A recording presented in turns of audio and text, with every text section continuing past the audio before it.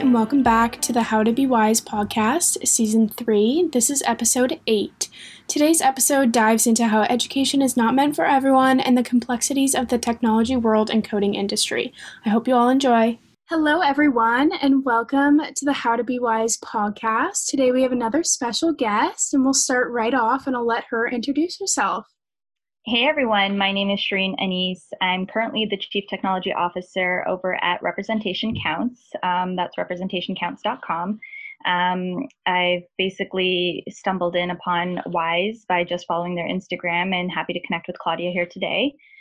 So I guess a little bit about myself. I've had quite the interesting journey, if you will, in education and both in entrepreneurship.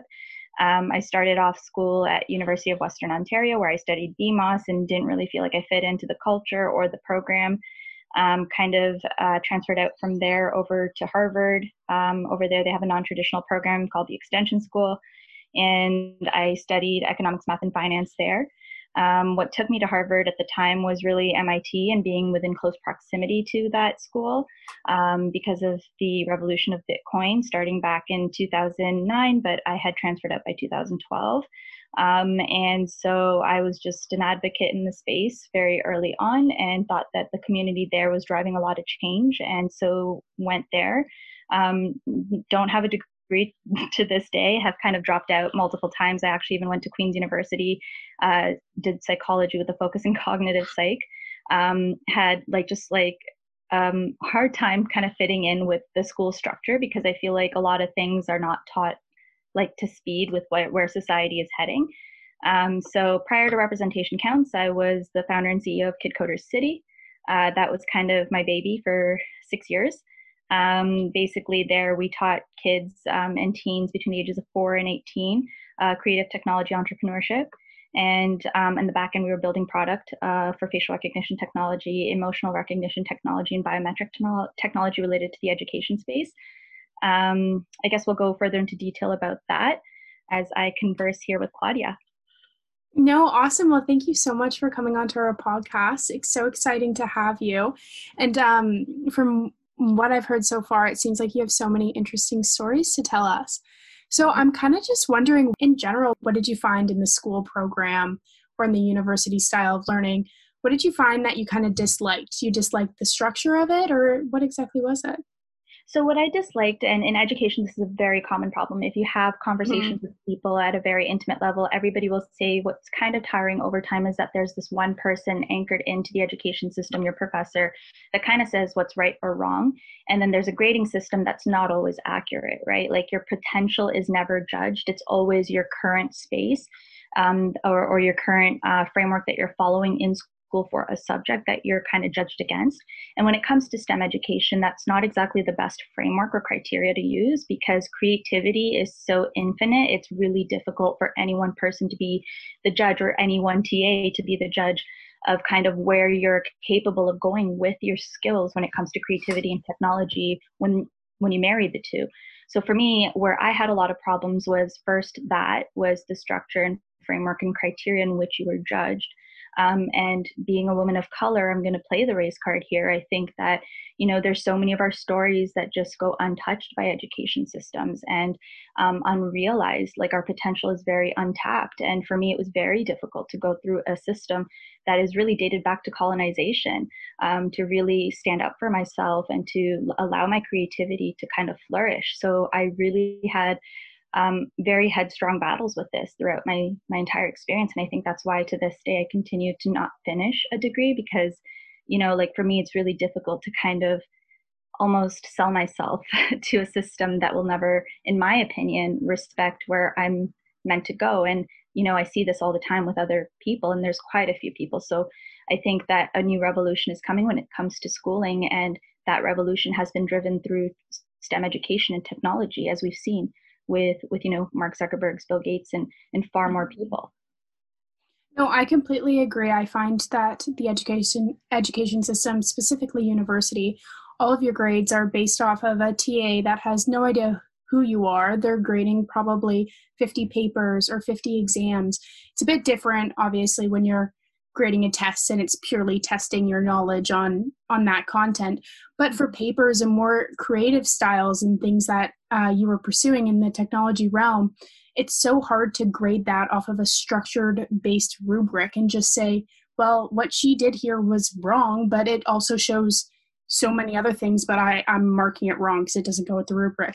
So it's very complicated, and it definitely throws a lot of people under the bus, and it's definitely up for a change. I completely agree. Yeah, exactly. And it's a system of precedence, right? It's not a system of potential at all. No, definitely. It's simply just a grade that you get, and the professors and the TAs, they have no idea who you are. I find that a lot of the time, not a lot of time is taken to kind of actively show you what you need to do to improve, or to even congratulate or celebrate the people that kind of went outside of the box, like outside the rubric, and communicate their work as something positive and that has like great potential. It's simply what's right or wrong based on a very old grading system. Yep, agreed. Another interesting thing that I found throughout education is a lot of egos are at play too, right? So as humans, subjectively, it's very hard to kind of go through that. So if somebody's excelling in one area and the professor or the TA or somebody in that system feels like, oh, you know what, either I can't keep up with it or I don't understand it because they lack certain experiences of diverse mindsets or neurodiversity, right? You're very much scapegoated, or you're outside of a herd of sheep, you could say, in which like you're completely an outlier and disrespected for it, and not nurtured for what your creativity can bring. And so not everybody has the direction of entrepreneurship, or the resilience, or even the confidence to be like, okay, you know what, school is not the right predicator for my success, and so therefore I should go out of the normal structure and take the risk and have the appetite to kind of create a new system or create something that has meaningful impact in society. A lot of people can't stomach that risk, right? So we are losing people. They are falling through the cracks. And oftentimes those people could have very significant solutions to our great big world problems, maybe something like climate change, right? And if we're not nurturing those minds, we're losing solutions to problems that we're facing.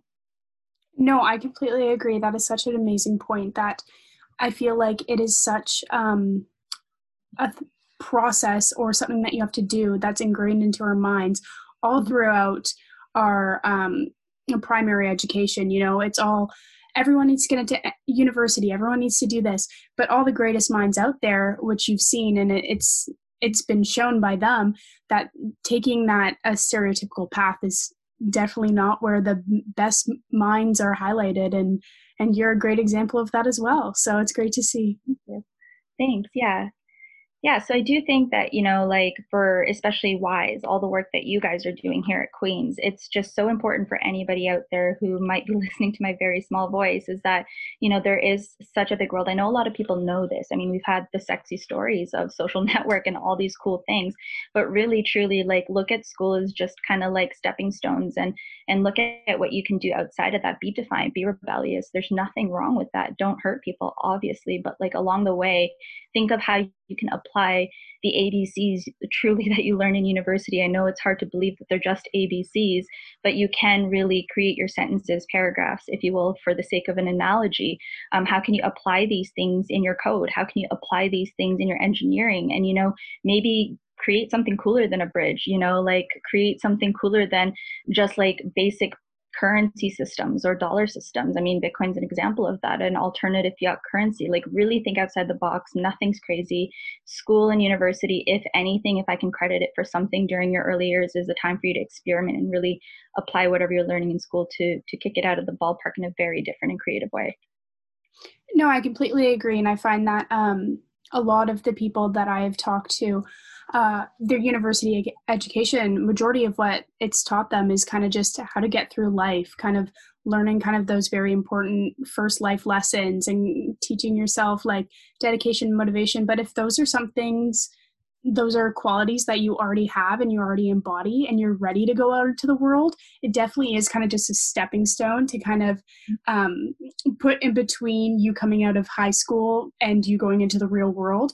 And most people take that path, but a lot of people are much more than ready to enter the world right away. And you've shown that to us. I kind of want to get into how you got into Bitcoin and kind of how that sparked your interest in the technology realm. Yeah, so for me, it's like pretty, I guess, like I grew up very poor, to put it bluntly. I know that in Canada, the definition of poor is very different than what you see in third world countries, but I think a lot of people don't realize what poverty looks like in Canada. So I'll just break it down a little bit for whoever's listening. So in Canada, like the way how I faced it was, my parents were first generation immigrants. My dad struggled with mental health. After 9/11, he was supposed to cross the border to kind of take up a job managing a hospital, but they detained him for, I think, a week or two. And that really, really impacted him and our family because they sold everything thinking, we're going to go to America. This was like probably a week after 9/11. Didn't happen. He was interrogated. We didn't know where he was. And after that, he completely changed and went a different direction. So for us, our family, credit score was ruined. Cash flow was gone. Everything that we knew, our sense of identity in a community, culturally, we were impacted. So we didn't really go back to the same community. We moved elsewhere. It really kind of impacted us in very negative ways. And so the traditional financial systems wouldn't give loans or like help out in any way. So for me, when I was in high school, I graduated a year early, and I remember I was just really mad at like the system and like was emotionally definitely going through something, maybe some of my own mental health stuff through anxiety, depression, I don't know. And so I was like sitting at Tim Hortons and here in Barrie, Ontario. I was attending a school here, and like I was just so mad. I had just bought my first Acer laptop working at McDonald's for the year. And I was so excited, and I'm like, okay, I'm going to just, type on here because my writing sucks. And I was curious about the dark and deep web. And kind of at that time, Bitcoin started coming out. I think it was in January of 2009. And I was reading about it. And I was like, wow, this is pretty cool, because at the bank, I kind of get treated very poorly because like I have no credit. I have nothing. I don't have parents to piggyback off of, nothing like that, right? No savings really outside of what I just spent on this laptop. So I followed Bitcoin then. It made a lot of sense to me because, of course, I was of the target demographic that it was trying to alleviate a lot of the power struggles from and decentralize power into. So for me, it made a lot of sense that, this currency is going to work. A year later, it started popping up on like Kijiji. Like you could go around on USB sticks and purchase at 4 cents a Bitcoin. Certain lines of codes in various infrastructures and systems that these people had created and locked it into a USB drive. So for me, I'm like, okay, this is really cool because, as you probably know, around that same time, banks were rolling out e-transfers. So this was like the revolution at its finest. And so TD Bank at that time had started out e-transfers. I'm like, oh my God, this is insane. Like this is going somewhere. This makes sense. So for me, I followed it for a very long time. And like anytime I go into a bank, like my FU to them would be like, yeah, well, you know what? Like the dollar doesn't really matter anyways. Like Bitcoin is coming. Like that would be like my way of telling them off. And sure enough, today in 2021, we've seen the highest rise of Bitcoin hit almost, I think it was 60,000 US dollars 2 weeks ago or a week ago. And so financially, like it's a completely new monetary system. And that was also my introduction into technology, kind of learning how to create certain systems to store your Bitcoin, or, I call it the survival or justice currency. So that was my introduction, long story short, into Bitcoin. And I anticipate to stay in this space. Now I'm in blockchain more so. But yeah, that's been my history there.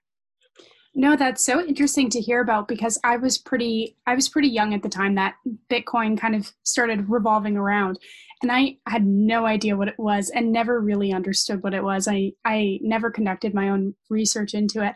But as you've seen, like the world change and everyone's starting to get involved with it, there's definitely going to be a revolution coming, and it's just it is a slow process, but it's going to get there. And 2021, who knows what's going to happen after 2020. A lot of things are going to keep changing, and Bitcoin is going to keep rising. And so it's so interesting to see how modernized and revolutionary the world has become, and how like Bitcoin is kind of like this little leader in it. Yeah, no, super cool. Can't wait to see what it'll look like next year. It'll be pretty crazy. Me too. So going back to Harvard and what you went through there, kind of what was your next step from Cambridge? Yeah, so after that, I kind of just like traveled the world, went and traveled all over Asia and China and everything. And then when I came back, I was like, okay, like basically for me, as I was going around and traveling and connecting with new people, I realized like business cards are very annoying. And so I started creating an app called networks at the time that would kind of streamline the approach of networking with business cards and make it all super digital. Back then, like on a Samsung, you could do RFID technology, tap a phone. I think it still exists today. And like you could seamlessly transition your business card to the next peer. So I created this app and had applied to TechCrunch and kind of got accepted there back in 2015. So that took me out to New York. And while I was in New York, I also got accepted into something called the Founder House. It was a co-living space for tech founders to kind of come together and, create something in the technology space. So after that, I kind of sold it, I think, for $500, and just was like, okay, you know what, like $500 is a lot at the time, at trading at like $1.40 for a US dollar to Canadian. I was like, okay, this makes sense. Let's just move on to the next. And that's where I had created Kid Koderz City, because as I was creating networks, I really realized that, like none of the technical skills that I would have needed or was looking for was ever taught in school. So why not have this as like a tutoring service, like offer it to people at a very young age so that they're never in the position that I'm in. Because it's hard, like as a woman in technology and a woman of color, you do either get taken advantage of or misguided a lot. So for me, that was like my protective mechanism, is like, education and knowledge is power. So I thought, let's take it to younger kids. And so Kid Koderz City was born in August 2015. And so right after I had created it, I actually moved back to Canada. I thought I would go back to school, but instead came back to Canada, started it here, got into Mars Discovery District and like all of these other cool programs. And had kind of just like on the back end thought, like we, like as humans, are subjectively so flawed on determining people's potential and their progress and what people can actually do. So why not create like facial recognition technology, biometric analysis, and all these other products that I could then scale out and either exit, or I could commercialize in some way or monetize in some way. Mm-hmm. So I started Kid Koderz City, and like it was going pretty well. And then I was one of the highest paid in the industry. Things were pretty good. And then there was just a bit of a defamation lawsuit. So in that lawsuit, basically, I guess there was an attempt to kind of take over market share by a competitor.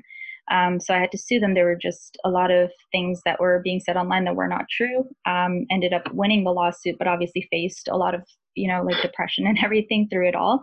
And so I had to end up selling the company for parts back in 2019. March of 2019 is when I had sold it. And the lawsuit went on from 2017 to 2019. And so as I had sold it, I was kind of just like working on other stuff and kind of working on my life, really trying to get out of what had just happened, because I saw a lot of things behind closed doors that people just don't really talk about. And, the challenges as an entrepreneur, especially when you're in your mid to early 20s, it's a lot to kind of put on your plate and to kind of juggle. So for me, it was whiplash, but also a massive learning curve, in which I'm very grateful for today. I didn't see that in hindsight. But now it's like a lot of entrepreneurs, especially in the tech space, and for people who are studying STEM, they don't realize the legalities of things and the legal challenges that can arise, and how to really take them on, because usually, it's something so out of reach and access, because lawyers are so expensive. And we just, I think, like early on, you don't know how to protect yourself, whether it's legally or, for trade secrets or intellectual property, anything like that. You don't really have that knowledge. Nobody really teaches it to you. So, like after that, I kind of sold it for parts, and then started something else called Representation Counts. And that's just in the diversity, inclusion, and equality space. And so we offer consulting and also activist work, and digital tools for that, to help alleviate and eradicate racism. No, that's amazing to hear. That must have been so troublesome in order to go through that process and kind of see this company that you had built up from the ground and kind of see it like slowly get torn away from you. That must have been heartbreaking to see kind of your hard work and everything that it went through. I feel like, again, like going back to like university and a lot of the things that you don't get taught, a lot of people, when they do enter the world and experience these things that you do, it really like hurts to the core. It takes down a lot of people's companies and intervenes in a lot of different ways, and you're not really taught how to deal with that or the legalities that come behind it. So yeah, for sure. So what ended up happening with Kid Koderz? So the good news is today, actually last week, I just bought it back. Wow. Yeah, so that was like honestly it because it feels like your baby, like it was the best feeling ever. It does look a lot different than what it did. Also, the pandemic has impacted that, and also during my time down or away from Kid Koderz, like basically I had a lot of different opportunities and inventions you could say that I came up with. So now it looks very different, and we're moving everything to the U.S. Back to the U.S. rather. So that's where Kid Koderz is today. It's going to have something that is hardware and software driven coming soon to locations. So there's a hybrid model. It's still going to be in the education space, but definitely super happy to have it back. Happy to have my baby back, and Mm. excited to see where it'll grow. No, that's so exciting, especially when you put so many years into that and kind of putting everything that you know. I also find it so fascinating that for what you're saying, I'm interpreting that you've kind of taught yourself all these different things, all these different coding programs. That is absolutely amazing. I am, I struggle with teaching myself things, and I can't even imagine learning how to code all by myself just with doing your own research. That's phenomenal. Yeah, no, I think it's the best way to learn. But also, like if you're in school, it's really hard to do all that. For me, my experience has been school or that. So I chose that. And if you're choosing school, it's going to be difficult to manage because it's a full-time job either way. What type of kind of struggles did you experience when you were self-teaching yourself this? I think you're very frustrated, right? Like for me, I was Mm-hmm. at times very frustrated and anxious because there's this goal that you see in your mind and this vision, and dreams are easy, right? Like they're very easy to come up with and they're very easy to kind of let go of. So for me, it was like, okay, why does it seem so easy? And like, it doesn't help that media was really glorifying and glamorizing the startup and technology space. So I was always frustrated trying to get like either mentors, which by the way, as a woman of color has been extremely hard. I will comment on that. Like I learned to be my own mentor, and a lot of people fall into this category of having to mentor themselves and like be their own best friend, if you will, like to look yourself in the mirror every morning and be like, you know what, it's okay, like you're probably not going to get everything accomplished, or you're not going to understand everything right off the bat in even a week or 2 weeks or 3 weeks. Like I mean, that's one thing school, I guess there's a positive, is that you can be patient with yourself in terms of a learning curve and know that maybe within a year. And sure enough, like, you know, I started the company back in 2016 or 2015. It's now 2021. I mean, 5 years has done an insane amount. And now I'm learning concepts I didn't know back then. So patience has definitely been the perseverance through this all. And obviously, technology is always changing. The space is always changing. Information, the way it's also disseminated to public knowledge and open source resources, they're always changing. So, the way things are being explained. And the good news is that when you learn on your own versus a traditional system, you can go to a variety of different platforms to figure out how you're going to be able to absorb that information and then apply it. So it's not just stuck to one way of learning. No, definitely. That's such an important factor to note is that I find in university right now for myself, there's Mhm. kind of only that one outlet that you can go to. It's your prof or your textbook Yeah. and your lecture notes. And it all comes from the same idea. And it's quite difficult to find information that will address your questions out there because it's so hard to condense it down to one thing. And but you have to look out there and find the things that explain it the best for you in order for you to understand it and learn it. Yep, for sure. Agreed. So, what were some of the things that you noticed or the things that you experienced as a woman of color within the judicial system and how and everything that happened with the lawsuit? Yeah, so for me, when I was going through the lawsuit, like I just felt like as a woman of color, you know, it's just harder to access the resources that are going to get you success. Even though my lawsuit was successful and we did win, um, I just felt like you don't necessarily have the same table talk in your formative years to kind of go through something like this. So, you know, like in a judicial system, like it's a very complicated thing. It's not that accessible for everybody to interpret and kind of apply on their own. You do need legal representation in order to succeed for something as sensitive as your reputation when someone is assassinating your character publicly. So for me, I found the judicial system very inaccessible in the sense of like financially. Not everybody, you know, has the privilege of growing up with parents who have been entrepreneurs for a long time and who have access to legal resources, or to Mm-hmm. parents who are lawyers or siblings who are lawyers, right?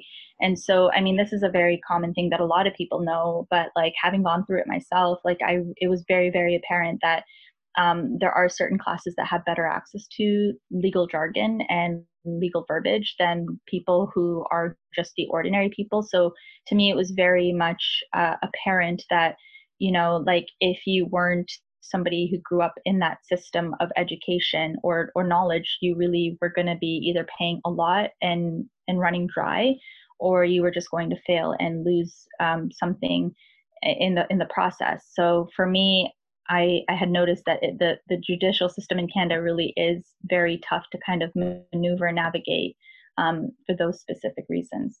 So was it the kind of the lawsuit in your experience with everything that happened with Kid Coders? Is that kind of what shined the light to creating representation counts?